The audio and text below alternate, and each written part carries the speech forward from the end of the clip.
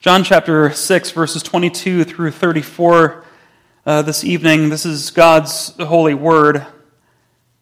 Starting in verse 22, on the next day, the crowd that remained on the other side of the sea saw that there had been only one boat there, and that Jesus had not entered the boat with his disciples, but that his disciples had gone away alone.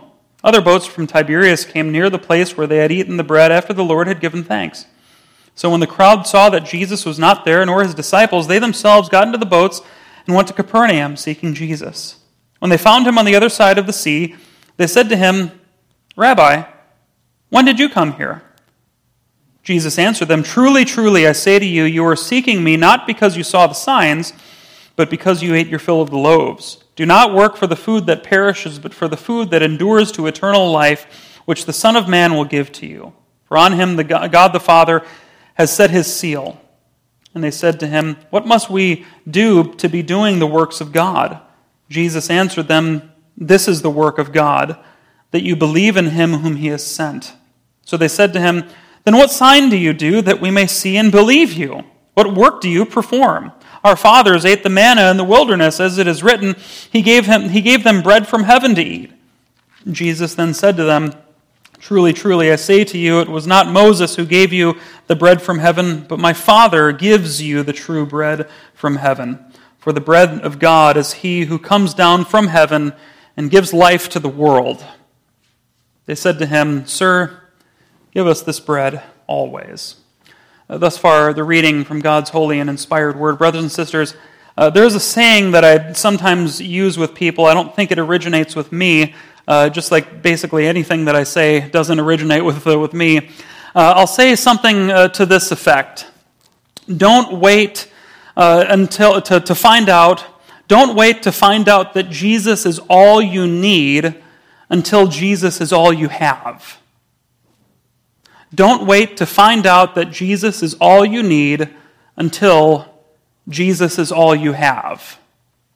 I'll say that to people when I'm counseling them particularly. And if I ever say this to you, brothers and sisters, it'll be because you'll be somewhere in the process of selling out your confession to something that the world promises you. You'll be selling out Christ for something that the world promises you, but you know very well that the world cannot deliver on. It's because that you'll be at some point in the process of buying into a worldly idea of some sort or a way of life that surely others have taken. Others have taken this path of life. Others have traveled upon this and realized that at some point that Jesus is simply not compatible with this way of life. But nevertheless, if I ever say this to you, you're going to be trying to put Christ in concert with the world at whatever point that you're trying to do this. And I'm going to say this to you because in the end, you're going to lose both Christ and the world. There is no alternative option. There is no other way that this is going to shake out. We see examples of this every now and then when Christians become heralds for the LGBTQ plus agenda, or when Christians embrace wokeism with virtually everything that has to follow it in its wake. And on the other side, we see examples of this when Christians take a kind of nationalistic, pro-America, no matter what stance, and they downplay the sins of fallen men operating in fallen systems. And what happens all the way at the end is that they are going to have to be forced to choose Jesus or this agenda. And what happens just about 100% of the time, at least for those whom I have come in contact with, who embraced both of those agendas, they lose both Christ and that agenda. They'll lose both Jesus and that agenda. To some degree, we can see glimpses of the crowd in the process of doing this exact same thing here. The crowd here functions to bear a lot of the weight of the passage this evening because they think that they think of Jesus in ways that are out of accord with what's really revealed about Jesus and his promises And this prompts the crowd to say certain things, and this prompts Jesus to give this discourse here. If you have a red letter edition in your Bible, you'll notice that compared to other places in the Gospel of John, there's a lot of red letters there. That's because there are 7 discourses in the Gospel of John, and this is the 4th one, just as there are 7 major signs in what's called the Book of Signs in the Gospel of John. This one, as I said a moment ago, is the 4th of the 7 discourses, and it orbits around the crowd wanting Jesus plus whatever it is that they want of him.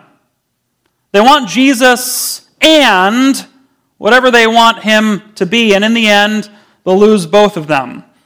And so this being a rather large passage having to do with the day after that they ate the bread and the fish, we'll be breaking this up into a number of sermons on Jesus as the bread of life. So we'll be guided by our theme statement that's given in your bulletin. Jesus sustains us in how we need to be sustained, not merely in how we want to be sustained. And now for that second change to be made, which you will doubtless forgive me of. We'll keep the first 2 points, but we're going to change the versification a little bit. You'll catch it along the way. But let's see, point 3 will be the crowd wants to see. The crowd wants to see. So we have the theme statement, and the first point is the crowd wants to search. This is verses 20 through 25. The crowd wants to work, verses 26 through 29. And 30 through 34, the crowd wants to see. So to think of our first thought this evening, we come to verse 22. Verse 22, and there's a couple of things going on here. Firstly, it makes us shift the gears back a little bit to repeat something to us, and in doing so, in doing this, it tells us something of the mindset of the crowd here. It's kind of difficult to follow, but here it is. Verse 22, on the next day, the crowd that remained on the other side of the sea saw that there had been only one boat there, and that Jesus had not entered the boat with his disciples, but that his disciples had gone away alone. Now, to just briefly refresh our memory here, the miracle of the loaves and fish happened just the day before.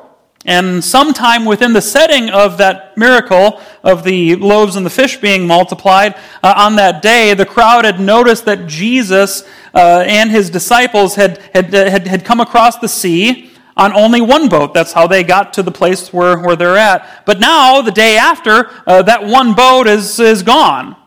So now, verse 23, other boats from Tiberias came near the place where they had eaten the bread after the Lord had given thanks. Maybe these boats arrived there, I don't know, to see Jesus and his signs. Maybe they want to see Jesus healing people because they heard that he was there. Or maybe the boats were there being blown from the storm the night before or some other reason.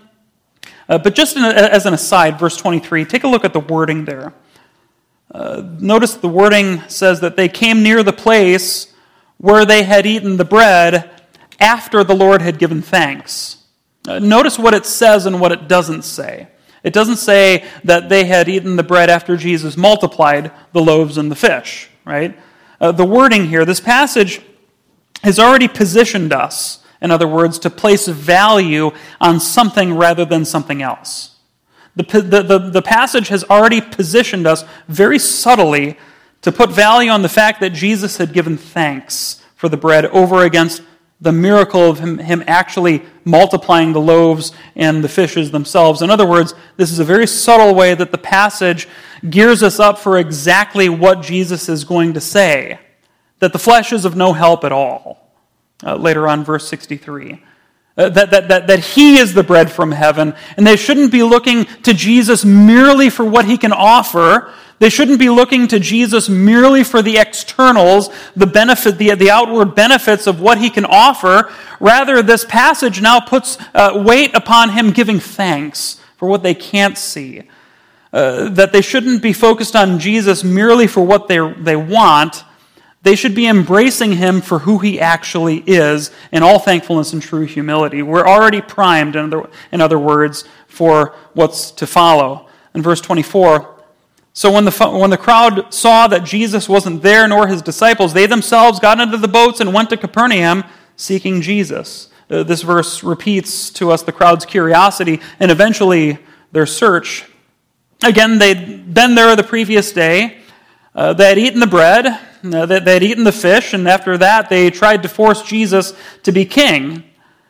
The last thing that they saw of Jesus was that he withdrew to a mountain. And then a few hours or so later, they saw his disciples went down to the lake into a boat, and they headed across the sea. That's the last that they saw of Jesus or his disciples. Jesus is up there, they're thinking, and the disciples are across there. In their mind, in the crowd's mind, Jesus is most likely still on the mountain somewhere, or maybe he's lodged in a house somewhere nearby. We don't know, but according to the crowd, there was only one boat there the day before, and so Jesus still had to be around there, right? He's still up on the mountain, or maybe he's in a house or something like that. This tells us that the crowd is as curious about Jesus' whereabouts as they were ignorant of the miracle of Jesus walking on water. And so they go to Capernaum, which Matthew chapter 4 says is Jesus' hometown in that region. And when they finally find him at Capernaum, verse 25, on the other side of the sea, they said to him, "Rabbi, when did you come here?" And if you think about it, this question really gets at the heart of what they assume him to be. It tells us what we need to know about the crowd's mindset. And really, if you think of it in the fullness of the passage, their duplicity. See, the last time they saw him, they wanted to call him king, but only in the way that they wanted him to be king. This time, they patronize him by calling him rabbi. Now, we know from the rest of the passage, we're going to find out they have really no intention on learning from him as the rabbi in the first place, and they don't want him to be the rabbi that he actually is. So this tells us something about the crowd's search, the crowd desiring to search for him. Knowing the passage as we do, and knowing the passage as we will, we can say this for sure. They're not really searching for Jesus. They're searching for him to fit the mold of what they think Jesus ought to be. But they're really not searching for the true Jesus. They're searching for him for all the wrong reasons. And Jesus is going to speak of this and of the many times in which the people, even nowadays, will search for Jesus. They'll want him to be something else other than what he truly is. And so this is why he says in the passage later on, "All that the Father gives me will come to me. All that the Father gives to me will come to me." Fallen man, in other words, can craft their own messiahs, and they can worship that false Messiah instead of the one that the Father has given to them. And fallen man has, and fallen man does, still craft their own messiahs. And even some of them, even still to this very day, put those false messiahs under the name Jesus Christ. Their search for them is for all the wrong reasons, which Jesus is privy to in our next thought, and the crowd wants to work. This is verses 26 through 29.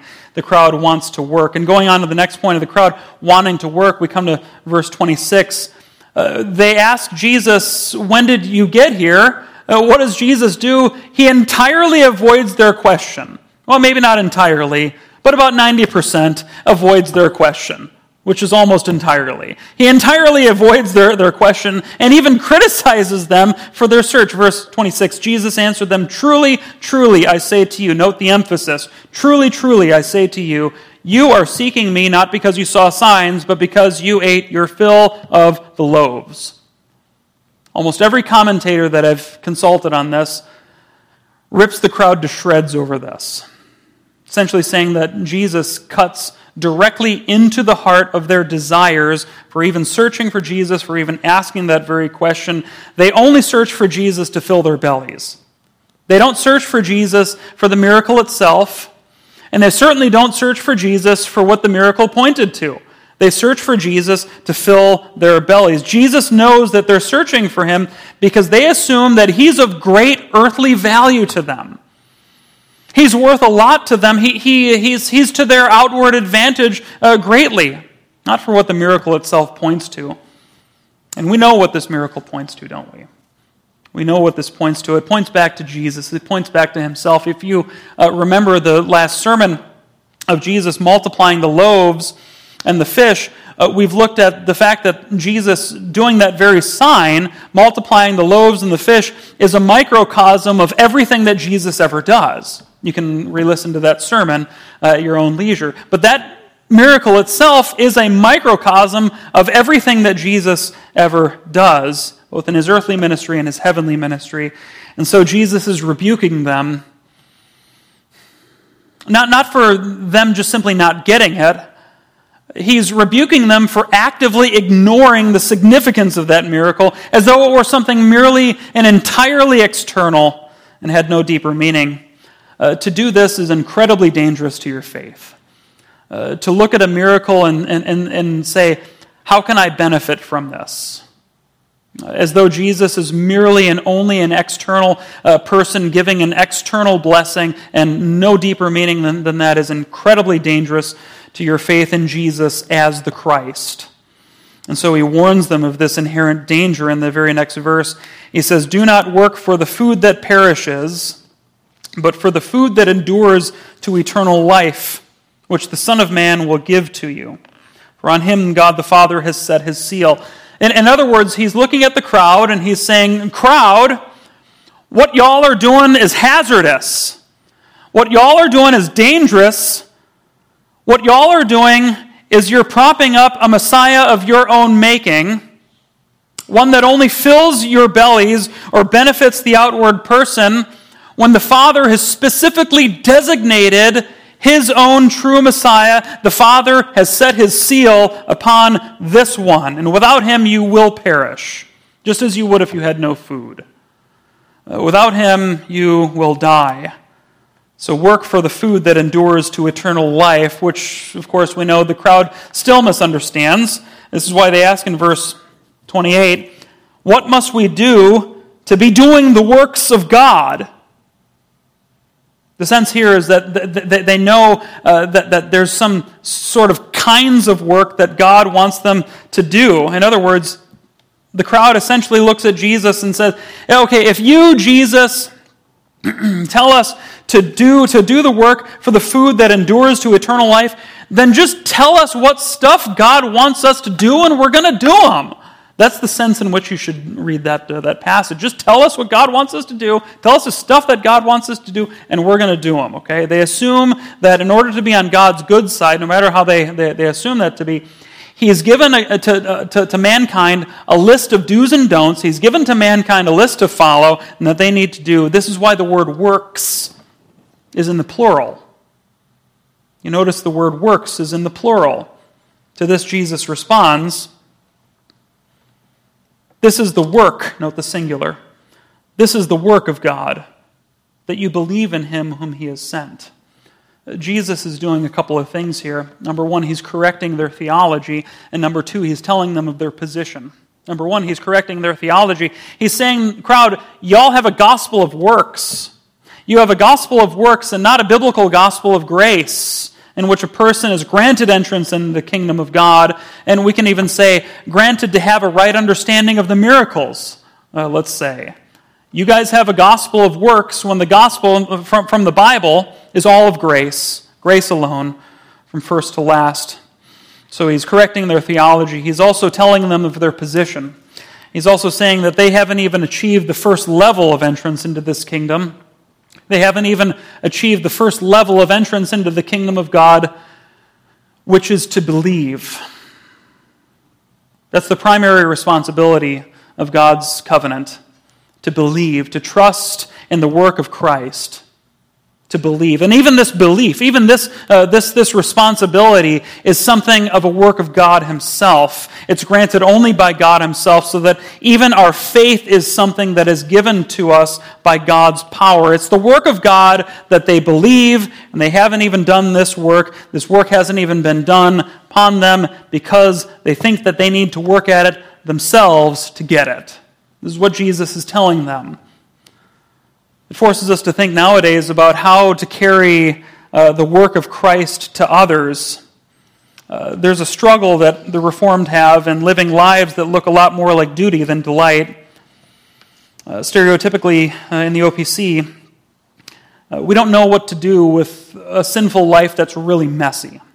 We don't really have a category for interacting with a really, really, really messy, sinful life because we're prone to think that everything needs to be done, of course, decently and in good order.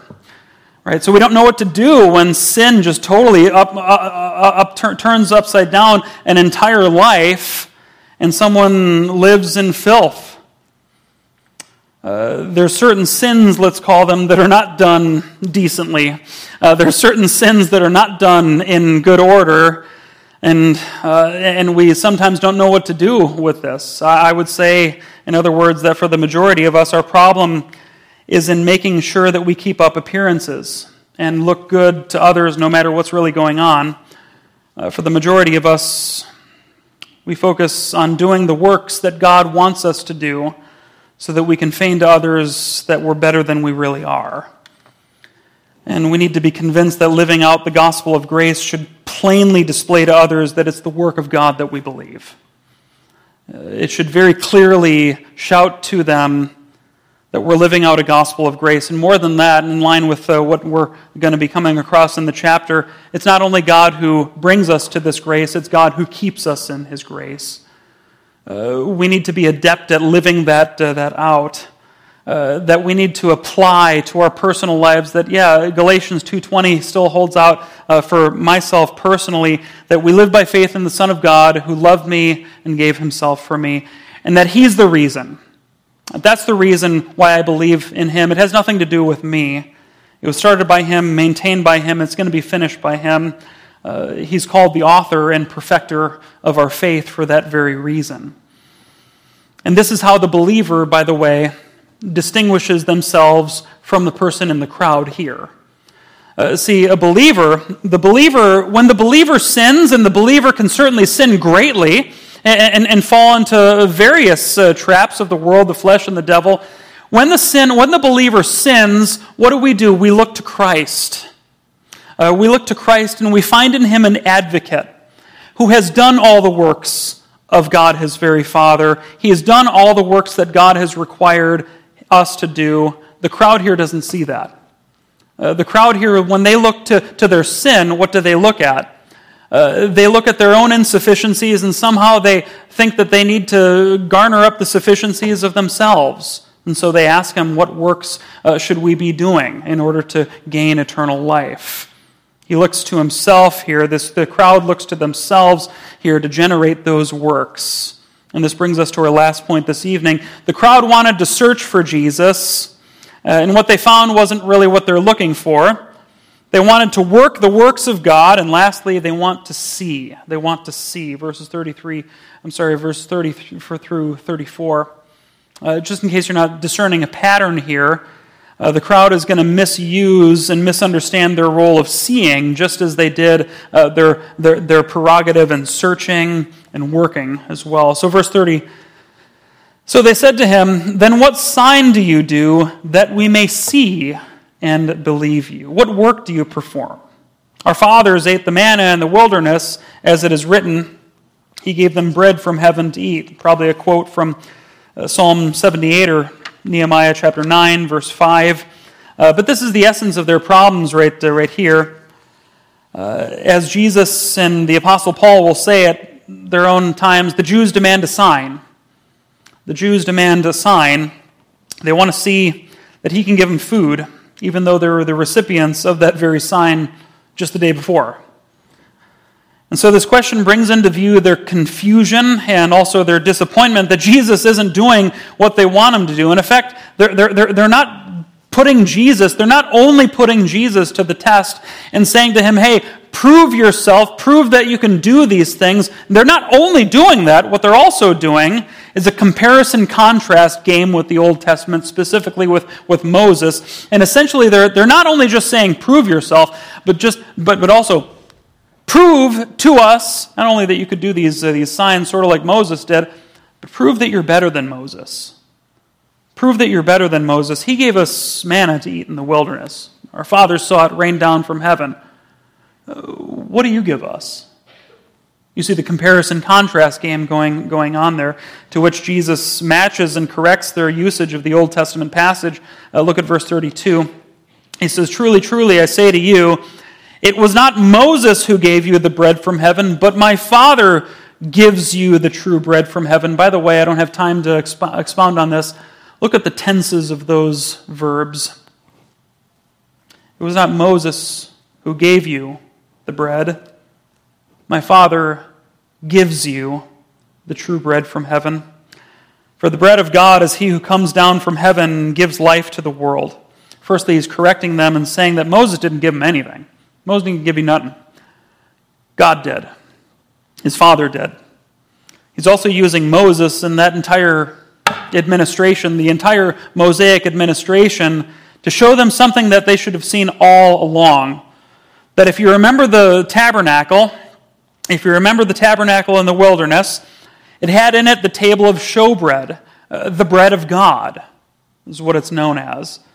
So too, the bread of God is the life of Jesus, showing the presence of God to the entire world.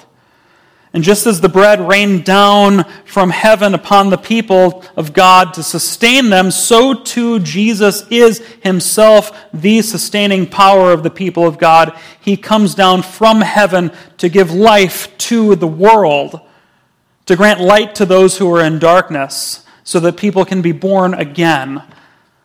And even though he's pointing to himself this entire time with eyes of faith, we are able to perceive this. We are able to see what he's saying about himself and themselves. And even though the crowd wants to see, they can't seem to fix their eyes upon Jesus.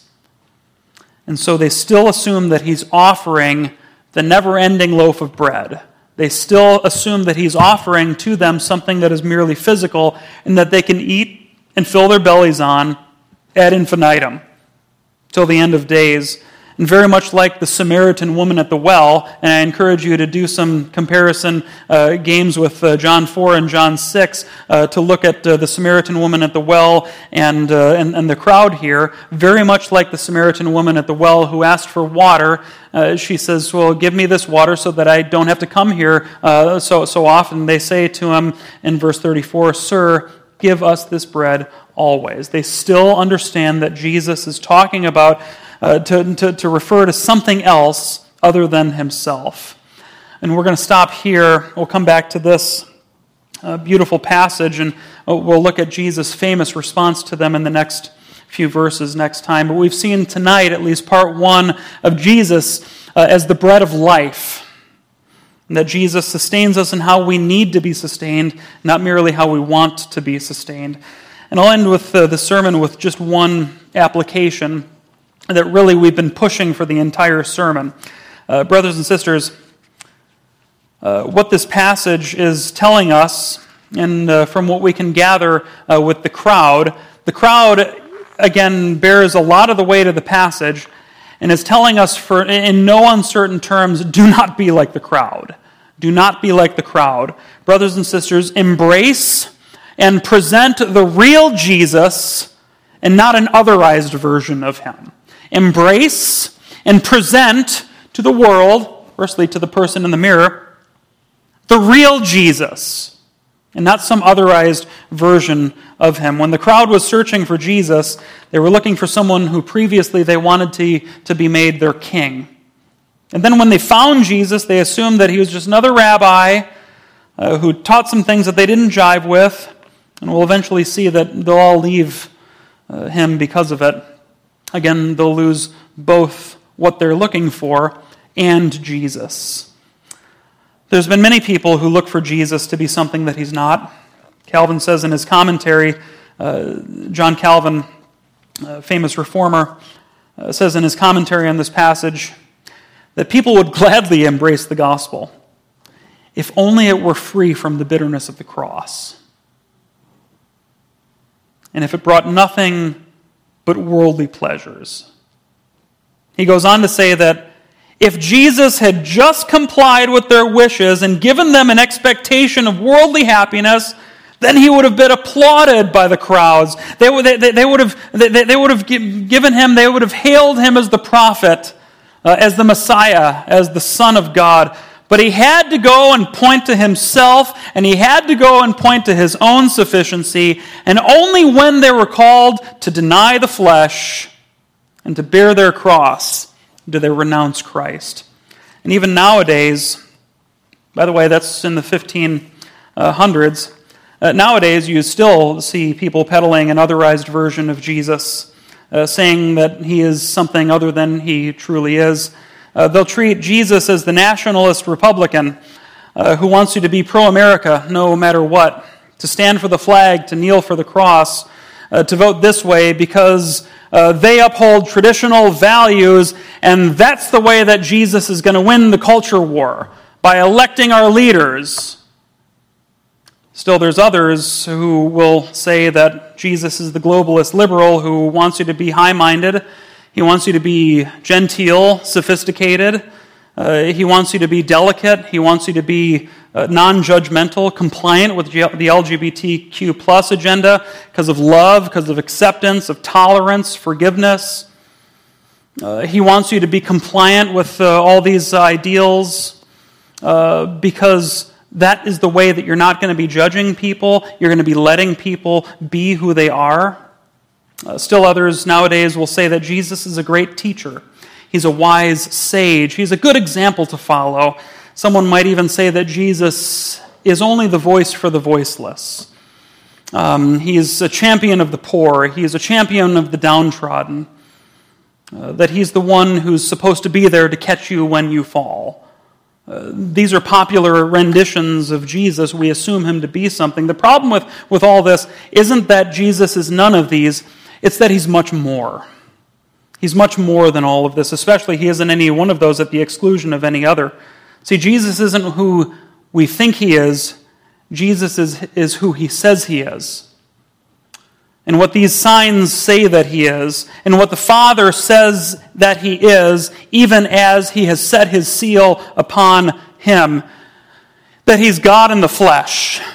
That's who Jesus is. He's come to reconcile us fully to his Father. He's come to build in us a kingdom that's founded upon his own grace and kindness. He's the king of the kingdom of God, and that his blood alone is sufficient to make you a citizen of that kingdom. Jesus is our only touching point between heaven and earth. He's the only one to make sense of this age and the only one to secure you for the age to come. Without him and his work, we're lost. And we're drifters in this universe until we die, and then we will bear the weight of our own sins. And so we need to embrace that Jesus.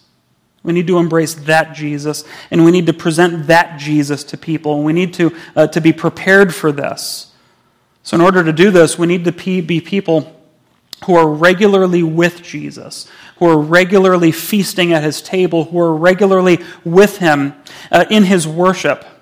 We're to be regularly with him in the Word. We're to be regularly with him in prayer. We're to be regularly with him as we fellowship with other believers. We're to be regularly around his throne to get to know who he is, so that on the day of testimony, we will embrace and give testimony to the real Jesus. Not how even the person in the mirror wants me to say what Jesus is. Not for how the person who I'm speaking to wants me to talk about Jesus. Not an otherized version of Jesus. We need to embrace Jesus, present the real Jesus, and not an otherized version of him. Let's pray. Now, Father in heaven, we